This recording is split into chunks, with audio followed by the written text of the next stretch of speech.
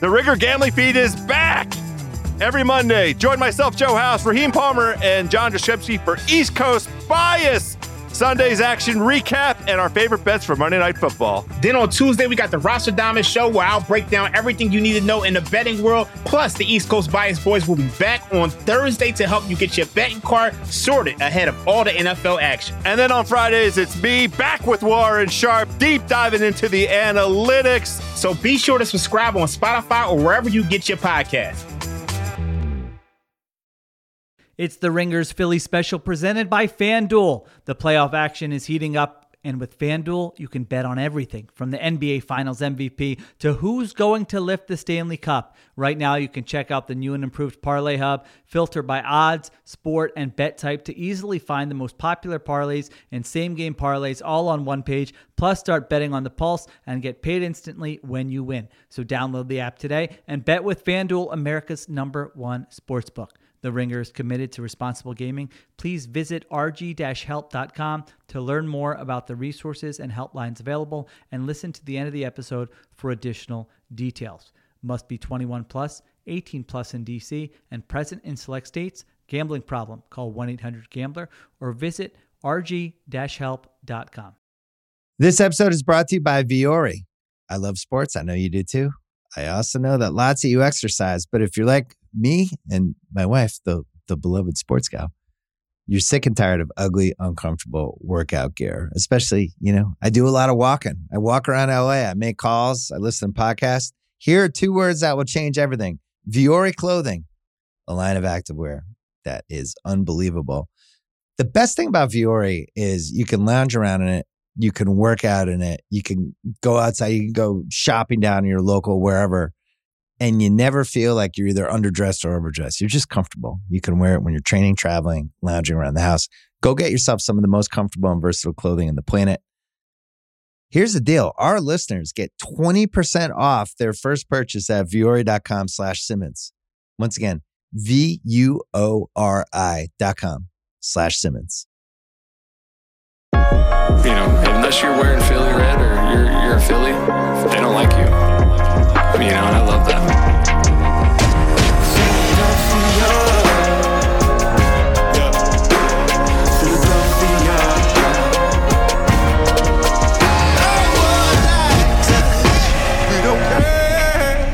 It's Philly, man. They hate you.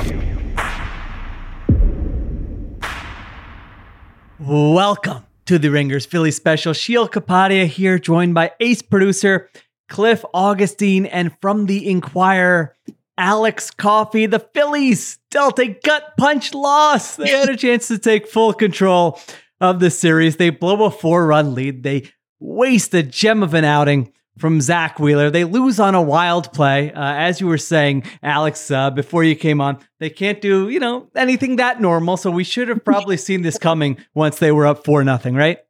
Yeah, I mean, it's funny because I think any Phillies fan would have taken a split in Atlanta entering the series, and they would have been more than happy with that. But it does feel like the split lost a little bit of its luster going back home now after a demoralizing loss. But I will say they do have a knack for losing game twos and then bouncing back the next game. They did that last year, and last year's game 2 loss in the NLDS to the Braves was pretty demoralizing too. It was like a shutout loss, and they came back and scored 9 runs in game 3 last year. So I don't know, obviously, if they're going to be able to repeat that or not, but they do know how to turn things around pretty quick.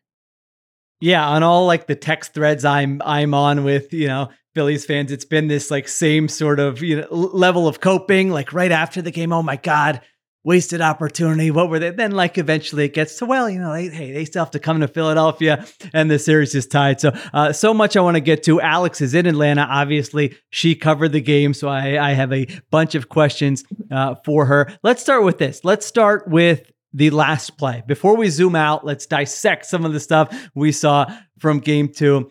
Last play, Bryce Harper on first. Nick Castellanos gets a hold of one. You're watching going, is that going to go out? Is that going to hit the wall? What's going to happen here? Michael Harris makes the terrific catch, gets the ball to the infield, and Bryce Harper gets thrown out at first base. What did you learn about that play? What did you hear about that play? What did you see as that play was unfolding? Because that's one that I think, obviously, if the Phillies lose this series, maybe even if they don't, knowing Phillies fans, that will stick in their heads for years to come. The way that game ended, never seen anything like that before. Yeah, it was a unique and deflating way to end the game. I think that Castellanos thought it had a pretty good shot at getting out. He said it like got the good part of the bat and he felt like he drove it pretty good. But obviously Harris made a great catch at the wall and that's a credit to him. As far as like Harper goes, he didn't really have many, he wasn't really like full of regret about the decision to run towards second base. I think what he was thinking was more like if the ball does drop, then he could score if, he was like thinking about like tying the game up and thinking that he could score from first if the ball did drop, but obviously it didn't. It was caught and then he had to scramble back to first. Then by that point, they had thrown him out. So yeah, it didn't really seem like he or anyone really like viewed that as a flawed decision. But I personally don't either. So what's going on in the press box for you at that time? Are you on like deadline? Like, all right, this is the last play I have to, could you figure out what was happening in real time that he was about to get doubled up? Because it was easy for me. I'm watching on TV and Brian Anderson had a really good call of it. Like he was all over it with the catch and, way ahead of it that they might get Bryce Harper at first base. What was it like for you watching live? Because I think if I was watching live, it would not have computed for me until I saw like, oh my gosh, she's about to get doubled up the split second before it happened. Yeah, I mean, when games are that close, I'm generally just like doing play-by-play. So I have like all the facts in front of me. And that was what I was doing. It was just like writing what I saw as quickly as I could. And then, like clean it up after the fact, after I go down to the clubhouse and talk to the players. But yeah, it was definitely frantic and it was like very abrupt, like the energy shift in there, like from the seventh inning on, it felt like Truist Park was like dormant for the first 15 innings of this series. And then from the seventh inning on tonight, it felt like they were like starting to get momentum back, and then ending it on a play that was like, so like put so much wind in their sails, and the Braves' sails was, it seemed deflating from the Phillies' perspective. Yeah, you thought you might get, at least one more at bat there, even if, he makes the great catch and all right, well, you still have Harper at first and you see what happens with the next at bat. But that didn't happen. Like you said, Harper was, I think, rounding second, it looked like, on the replay there. And, Rob Thompson, I heard, you were all asking him about it after the game where he said, yeah, normally you want to stop it at second there. But I'm with you. It's like we've watched Bryce Harper enough to know that he's going to be aggressive on the base paths every single time. You're down by one run. He feels like he has a read on it. If Harris doesn't make the play and Harper scores, we're all saying incredible job by Harper having a read on it, getting the jump and scoring from first on that play to tie the game and potentially send it into extra innings. So it just kind of fits with his character, his personality, the way he approaches base running, right? Yeah, I mean, it's not always going to work. And it's like, we love it when he runs through a stop sign and scores and like, you know what I mean? But this is like the flip side of that is, sometimes it doesn't work out. And sometimes a guy makes, like, I saw it more as like Harris made an incredible catch, than I did like Harper made a bad decision, if that makes sense. Like, I don't know. Yeah. So that was my take on that play, but people can disagree with me. Yeah, no, I agree with Harris and Austin Riley, by the way. I mean, I didn't notice until like seeing the replays that, holy cow, yeah, if he wasn't right there where he was supposed to be and scooped the ball in one motion and makes a great throw to first base. I mean, that, all around, like a lot of things had to happen for that to end in a double play. Yeah, like really, really quick. So that was, I mean, honestly, like my main takeaway from this game was just like how quickly the momentum shifted because it was just really quiet in there for the first game and a half. And then, it felt like life was injected back into the ballpark in the last three or so innings. So it was an abrupt and quick change. But I think if there's any way to take the life out of this Braves team, it would be, forcing them to play 2 games in Citizens Bank Park when they're making Spencer Strider's life a living hell in Game 4. And, I don't know. That seems like a pretty good momentum killer. I'd say. Yeah, what was the sort of tone in the locker room? Were they just like, hey, let's turn the page and they got to come to Philly? Or were they sort of like, shoot, because I think what you said is right. I mean, it really felt watching it like, oh my gosh, like, wait, they can come back to Citizens Bank Park up 2-0, and then you're just feeling like, you're feeling great about it. Now it's like, wait a minute, now you kind of awoken this 104 win team with this unbelievable lineup. And now all of a sudden, if you just look at gambling odds or whatever, the Braves are again the favorites in the series. What was kind of the tone? What did you see and hear in the locker room just with kind of the messaging? Yeah, I think that they were frustrated. The message was, we did what we needed to do. Like, we came down and got a 1-1 split. And I think it was Castellanos who was like, in a perfect world, like, we would have wanted to make it 2-0, but like, we did our jobs. We got the split, and now we're going back home where we have the best home field advantage in baseball, is like the way that that's what they're saying. That's what the message is. And, but I think that there is like frustration and disappointment, and it doesn't all hinge on, one thing. Like, I don't think it all hinges on like Thompson's decision to pull Wheeler when he did, or like Harper's decision to run to second, or like, I feel like this was the accumulation of like mistakes that they made earlier in the game. Like not capitalizing with runners in scoring position against Fried, who wasn't as sharp as he could have been. And like Turner's defensive miscues. Like, there were a lot of like, things that happened in the earlier innings that, I think if they had won, it would have been like they got away with it, but obviously like they didn't win. So now we're going to point to those, those mistakes that bit them in the end. Yeah, no, those are some things I definitely wanted to ask you about as well. Zach Wheeler, I mean, I'm watching that game thinking, all right, we're definitely leading with this set. This is like one of the great Phillies pitching performances I've ever seen. He goes 6 1/3, 3 runs, 2 earned, 3 hits, 10 Ks, 1 walk. He goes back out there in the 7th, gets Olsen singles, but then he strikes out Ozuna, and then obviously d'Arnaud hits the home run to make it 4-3. What did you think about, the way Rob Thompson kind of handled that? Were you surprised that Wheeler was staying in that far into the 7th, or surprised that he came back out in the 7th? Or was that just one of those things? Like, he was pitching really well. Let's not overthink it. The guy kind of got him in the end. Yeah. I think he was at 85 pitches after 6. And it looked like his stuff, his stuff was like a little bit more like flat towards the end of that inning, and then definitely in the beginning of the 7th. So I was a little bit surprised, especially given like how quick of a hook he had in game 1. Like, that was the story of game 1, was him having a quick hook and it paying off, and making sure the Braves didn't get like too long of a look. And I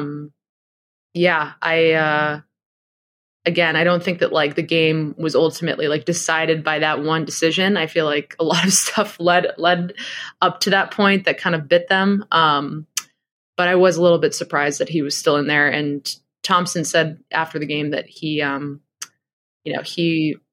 didn't really notice a difference in his stuff, and that he didn't give any thought to pulling him after the 6th inning. I guess they talked about it after the 6th inning, and Wheeler said he was good, and Thompson, just decided to roll with it. But yeah, it definitely proved to be a costly move.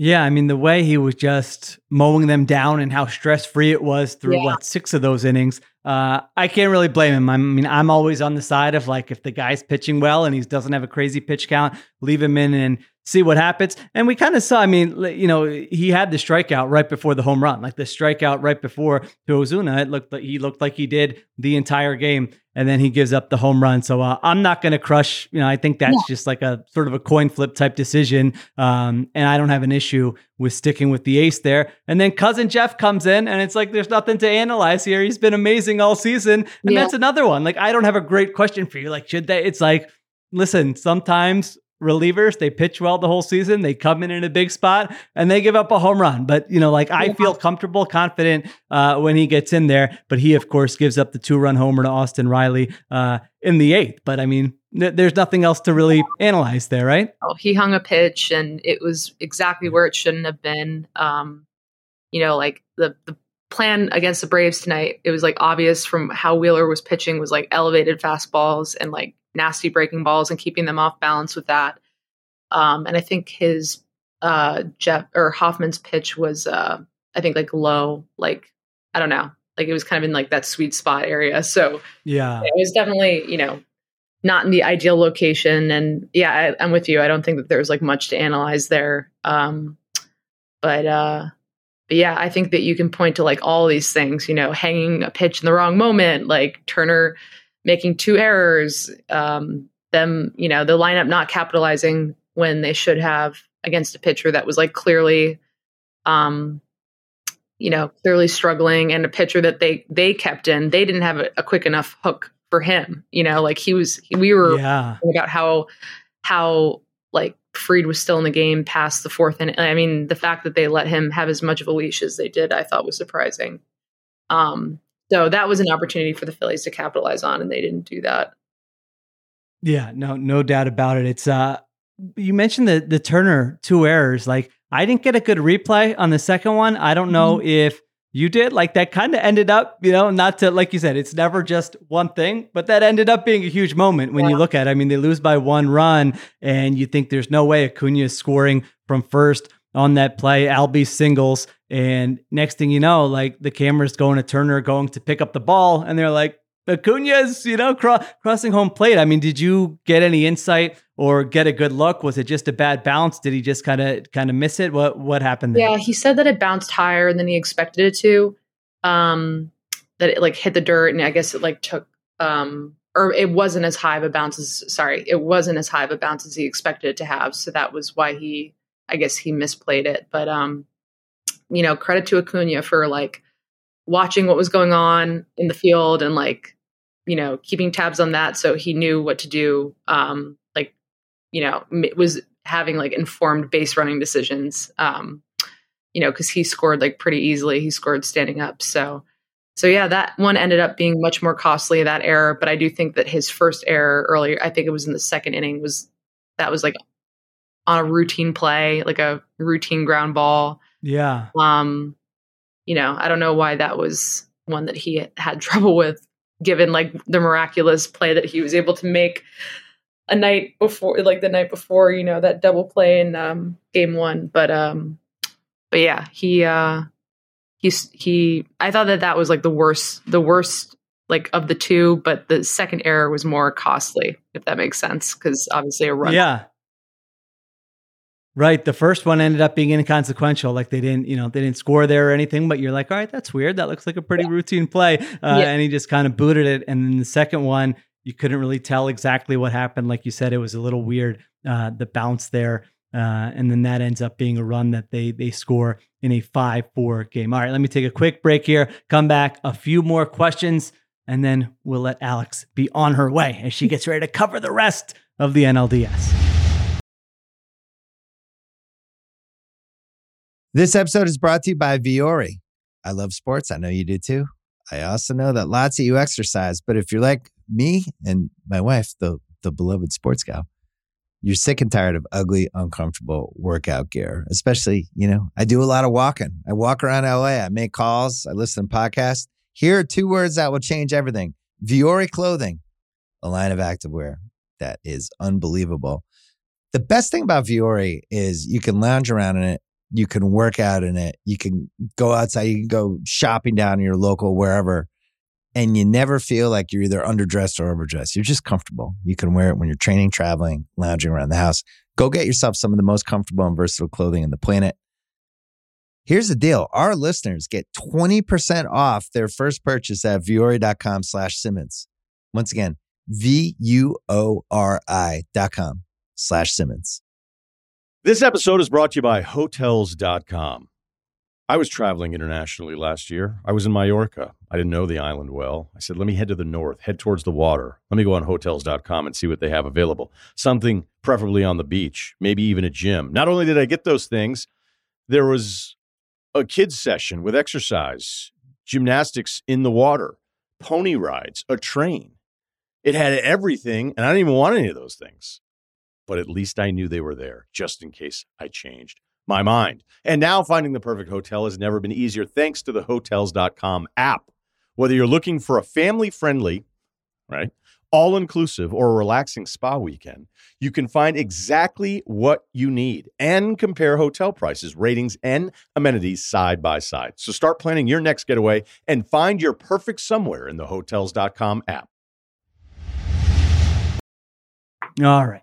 We are back on the Ringers Philly special. One thing I meant to mention with Castellanos, I was looking up like the numbers on that hit.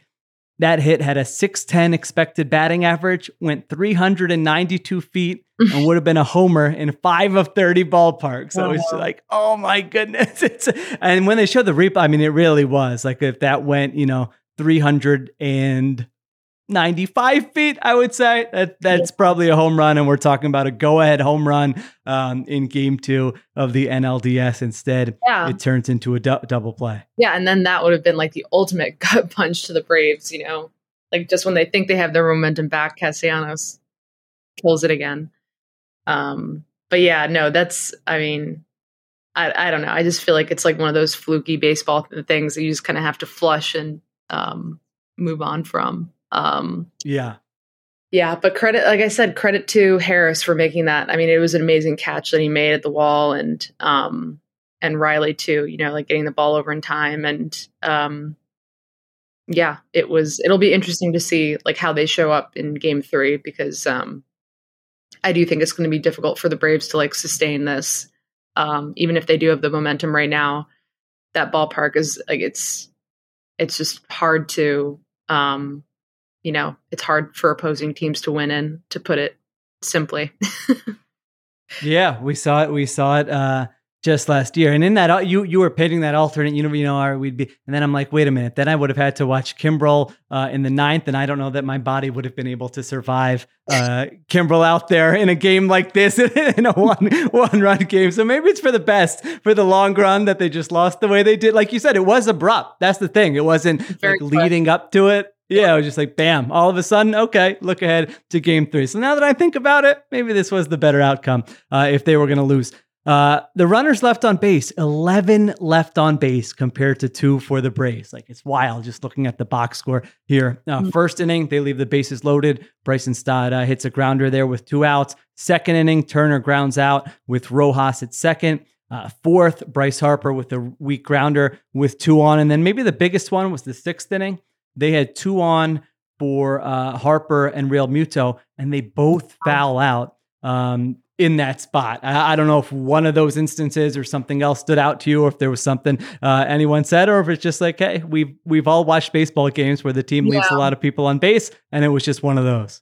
Yeah, I mean, unfortunately for the Phillies, it became a much bigger of a storyline than it probably should have, because they ended up blowing their lead. But yeah, it was, I think that one that you mentioned, the 2 pop-ups with Harper and Real Muto, that's the one that sticks in my mind just because it was such a pivotal spot. And, that's the heart of their lineup, and they really could have like blown it open and create a little bit more, add some insurance runs, create a little bit more of a buffer. But, they didn't. And obviously it's like tough when everything is coming down to like the final out, like it's all coming on like Castellanos' shoulders, like, like really like bringing it down to the wire. We've seen the Phillies pull off wins like that before, but because they, there's some crazy stat about like how many come from behind wins they have. They've had like so many come from behind wins this year, but it's just like, how many times are they going to be able to do that? Right. Like, yeah, they're not gonna be able to do it every night. So yeah, we'll see what happens in Philly. I feel like, it's going to be tough for the Braves, especially with Strider pitching game 4. It's going to be tough for them to like sustain the momentum that they've built. But I guess we'll have to see. Yeah, so let's finish with that. Let's talk about these games. So Aaron Nola gets the ball in game 3, pitched awesome in his first outing here, pitched great in his final 2 starts of the regular season. Are you on the side of, hey, it looks sort of different and maybe he's figured something out that he's going to take with him to the rest of this postseason? Or are you on the side of, it's baseball. It's 3 games. Everybody relax. I have no idea how the guy's going to pitch on Wednesday. Where do you kind of come down on that after, obviously having talked to him and talked to people around the team about what they've seen over the last 3 starts? Yeah, I think that at least like from the team perspective, everyone is really encouraged by what they've seen, and they think that he's hitting his stride at the perfect time. Even when guys like get on base, he's not allowing like a ton of like that one big inning like he was earlier in the season and through like most of the season, honestly. Like it's like one big inning would like blow up on him, or it would be 2 big innings, and he wouldn't be able to kind of like recover from that. But recently it seemed like he's done a better job with like managing guys on base and making sure that like things don't implode, which is obviously super important in the postseason. So I think that the Phillies are feeling good about where he's at, and he's feeling good about where he's at. So yeah. And then obviously like home field advantage, which is big for them too.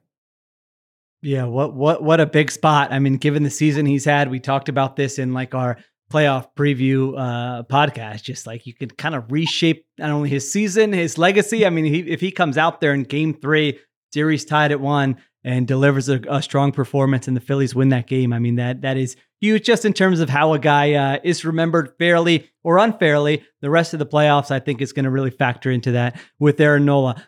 For the Braves, we don't know yet who's starting for them. Is that right? Or did we? Okay. I don't think they've announced. It's probably going to be Bryce Elder, but I don't think that they've announced who it like officially announced who's gonna do that. I mean, I guess in theory they could use a bullpen game, but like their version, I feel like them using a bullpen game is like not the same advantage that it would be for the Phillies, who have like one of the best bullpens in baseball, like yeah, it would give the Braves much of an edge to do that. So we'll see, but I don't think that they've announced anything so far. Yeah, it's a good point. When you just look at the next 3 games, it's like, all right, they're going to have Strider in game 4, but you have Nola and Wheeler in 2 of the 3 games, and they don't know what they're getting, if they have to pitch Fried again or if they go with somebody else. So I think that's definitely an advantage for the Phillies there. For the Phillies, it would be now you think it's definitely Ranger Suarez in game 4? Like, is there any chance he would pitch out of the bullpen in game 3 if things go badly? And then obviously Wheeler in game 5. Is that sort of how it's shaping up to you? Yeah, I mean, I think anything is possible. They took forever to announce the game 1 starter, so I don't anticipate them letting us know what they're going to do in game 4 until like the absolute last minute. But I think a lot of it's going to depend on like whether like what they do with their bullpen following Nola's start in game 3, and Chris Sanchez is a guy that hasn't pitched in the postseason yet, so there might be like he's like well rested, but there might be like a degree of risk at this point. Maybe if he's like a little bit rusty, I don't have like his numbers on extra rest in front of me, but it's been a while since he last pitched. But he's someone that they could use to start game 4. So we'll see. They haven't announced anything yet. There you go. All right. So back to Philadelphia on Wednesday and Thursday. Yeah, I think most Phillies fans are probably thinking they fooled us into thinking this might be a little bit easier than 24 hours, like 48 hours ago. You were probably thinking, all right, it's going to probably go 5 games. Let's just get one down there. And then like in the 5th inning of this game, you're like, wait a minute, is this going to, are they just going to like take it to this 104 win team that probably was never how it was going to be. But yeah, I'm with you. I mean, Strider in game 4 in that environment, the fans are going to be fired up. By the way, the one thing that annoyed me, and you are a reporter who covers this objectively, so you don't have to comment, but one thing that annoyed me, I mean, Pilar on the called 3rd strike from Alvarado started walking to first base. Give me a break. I mean, that was a strike by any measure. And then Strider's yelling F you to the ump from the dugout. You calm down too. I know. That annoyed me. I know. It's crazy. Like, go back, take a look at it. It's like Angel Hernandez telling Harper the other day, like that terrible call. He's like, when you look back, like, you'll know I was right. It's like the ump should have said Pilar because he actually would see that was a strike. 100%. Yeah, it was, and even live, I'm like, it was close, but it wasn't like that close. Like, it was clearly a strike. So those two guys annoyed me. So whoever's going to the game Wednesday and Thursdays, make sure you're booing those guys appropriately and letting them have it there. So it's 1-1 coming back to Philly. It's a wasted opportunity, but they're in a good spot. Cliff was reminding me to let the audience know we'll have a same game parlay for game 3, thanks to our friends at FanDuel. So check that out on Ringer's social media channels. The Braves are favorites in this series. They're minus 158 now. Phillies are plus 128 on FanDuel. So that flipped with this game. Braves are actually favored in game 3 by a healthy amount, which that kind of surprised me. Also, last thing, I had to laugh at this, Alex. I like to have a moment in these games where they're so intense where I can just start laughing at something, because baseball is a ridiculous sport and we enjoy doing that.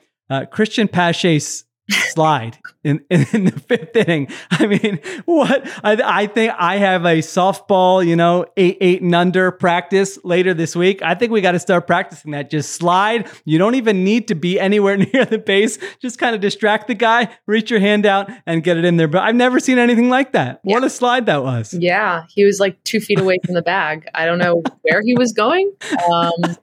It was a very strange Christian Pache game, because not only did he have that slide, but they had a picture of him on the scoreboard that looked like it was clearly not his body. It looked like they like photoshopped his head and like stuck it onto like someone else's body. Very strange, very strange. And I was like, Gelb and I were like, is this like the Braves way of like sticking it to their former prospect or something? Like what, like Christian Pache revenge game or something? But like, but yeah, that slide was totally bizarre. I mean, whatever, he figured it out. He got his hand on the back, but he was not close. That was awesome. Yeah, I like the idea of some scoreboard operator or something. They've been working on this for like weeks. Like, here's what we're gonna do when Pache is up. He doesn't start game 1. They're like, we're gonna, no one will notice. We won't get in trouble for this, but we'll know what we're doing there. So yeah, I saw you tweeted that out. That was pretty funny from Pache. But funny stuff happens with Christian Pache. I feel like, I don't know, whether he's playing well or not playing well, funny stuff is going to happen around him. All right, Alex, what do you have to plug here? I'll give you a plug. I mean, Alex wrote a great story on Nick Castellanos and Weston Wilson that my jaw was just dropped. I'm like, wait, what? He's staying in the tattoo. I don't want to give it all away, but as you always want those great nuggets that you had no idea about with these players. So that was an awesome story. Everyone should read. What else? You can plug the rest of the stuff. Thank you. It's funny with that story. Everyone was focusing on the fact that Wes Wilson is living in Ben Simmons' former house and in like the gaming room that was like Ben Simmons' former basement. And I'm not a sicko, so incredible. I don't put 2 and 2 together, but of course, like everyone else did. So I forgot about that, honestly, until I saw some tweets about it. I'm like, oh yeah, that is Ben Simmons' house. That adds another layer to it. So don't worry. It was great without that. It didn't need that. Yeah. No, it's so funny.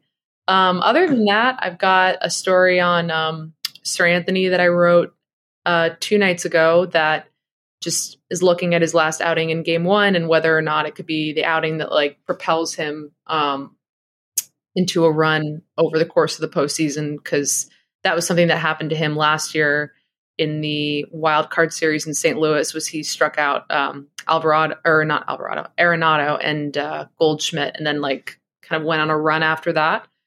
And it seemed like in his outing in game 1, he was able to like bounce back after getting himself in a little bit of trouble. 2 strikeouts in a big spot. I think it was Acuna and Riley, and then was able to get himself out of the inning. So the Phillies are hopeful that maybe that could be the start of something big, or start of something good for him. So just to look at that, and they seemed like pretty similar situations.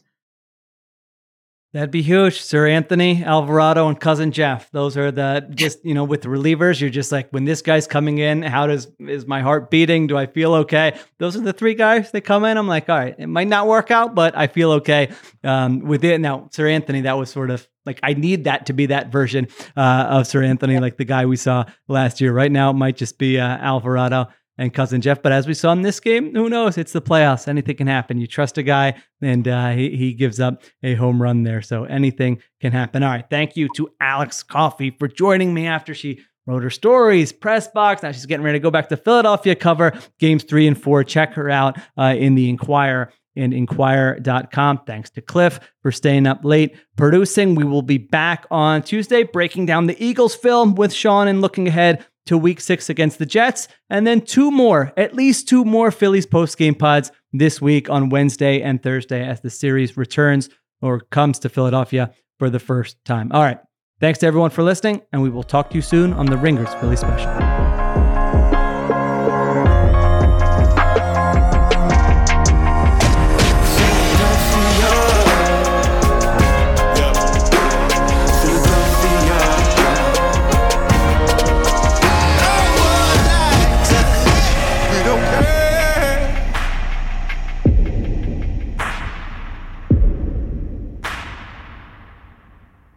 Must be 21 plus and present in select states. FanDuel is offering online sports wagering in Kansas under an agreement with Kansas Star Casino, LLC. Gambling problem? Call 1-800-GAMBLER or visit FanDuel.com/RG. In Colorado, Iowa, Kentucky, Michigan, New Jersey, Ohio, Pennsylvania, Illinois, Tennessee, and Virginia, call 1-800-NEXT-STEP or text NEXT-STEP to 53342. In Arizona, 1-888-789-7777 or visit ccpg.org/chat. In Connecticut, 1-800-9-WITH-IT. In Indiana, 1-800-522-4700 or visit ksgamblinghelp.com. In Kansas, 1-877-770-STOP. In Louisiana, visit mdgamblinghelp.org. In Maryland, visit 1-800-GAMBLER.net. In West Virginia, or call 1-800-522-4700. In Wyoming, Hope is here. Visit gamblinghelplinema.org or call 800-327-5050 for 24/7 support. In Massachusetts, or call 1-877-8-HOPE-NY or text HOPE-NY in New York. This episode is brought to you by 20th Century Studios' Kingdom of the Planet of the Apes. As a ruthless king builds his empire at the expense of the remaining human race, a young ape will fight for the future of apes and humans alike. Kingdom of the Planet of the Apes. Enter the kingdom in IMAX on May 10th and in theaters everywhere. Get tickets now. This episode is brought to you by State Farm.